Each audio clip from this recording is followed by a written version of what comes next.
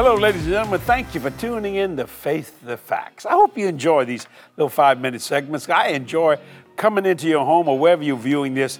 It is such a blessing. I want to talk about something that sounds cocky, sounds arrogant, but it's not. You got to learn to love yourself. You got to learn to love yourself. See, God loves you, so why can't you love yourself? That's not arrogance. There's a wonderful scripture in Psalms 139. It's 13 through 15. I want you to notice this. Watch what it says. But thou hast possessed my reins. Thou hast covered me in my mother's womb. I will praise thee, for I am fearfully and wonderfully made. Ain't you good looking? Glory to God. Fearfully and wonderfully made. Marvelous are thy works, and that my soul knoweth right well. My substance was not hid from thee when I was made in secret and curiously wrought in the lowest parts of the earth. Think about that for a minute. Marvelously and wonderfully made. So why wouldn't you like you? People are always fighting about their weight, including me. You know, I've gained and lost the same 20 pounds 100 times. You know, I mean, I'll drop 20 pounds and I'll gain 20 pounds. I can lose weight easily, I gain weight easily, but when I get about 20, that shuts down and stays for about a year, and then it starts climbing up the ladder again, you know. It's aggravating, but that's all right. I had a lady said, I'm so, but she was so disgusted, depressed about her weight. I said, sweetheart, if you like you, I like you. The problem is you don't like yourself, and yet the Lord loves you. Think about that for a minute. Here's another wonderful scripture, and I like it. 1 John chapter 3, verse 1. Behold, what manner of love that the Father hath bestowed upon us. Well, what manner of love is that? That we should be called the sons of God. Oh, now we're getting into the greatest family that was ever created. Therefore, the world knoweth us not, because it kneweth him not. We're the only species God ever created that can sit down in his presence. Angels got to stand at attention, but he made me, you, mankind, sit in heavenly places with him. You know why? Because he loves us. So when you going to start loving yourself? Faith that fact. I'm not talking about cockiness and arrogance. I'm just talking about what's wrong with you? Nothing, not a thing. Well, I'm not as pretty as somebody else. Who told you that? Beauty's in the eye of the beholder.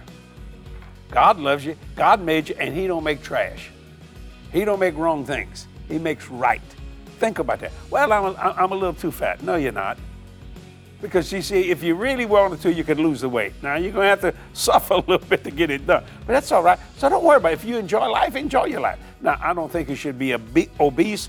You know, if you got problems with health, that's a whole nother ballgame. You got to work that thing out. But my point simply is this. You got to learn to love yourself. There was a song that said, you got to learn to love somebody. I don't know who was that wrote that song. But when you understand that, now I'm going to say something that's going to shock you. A lot of people criticize me.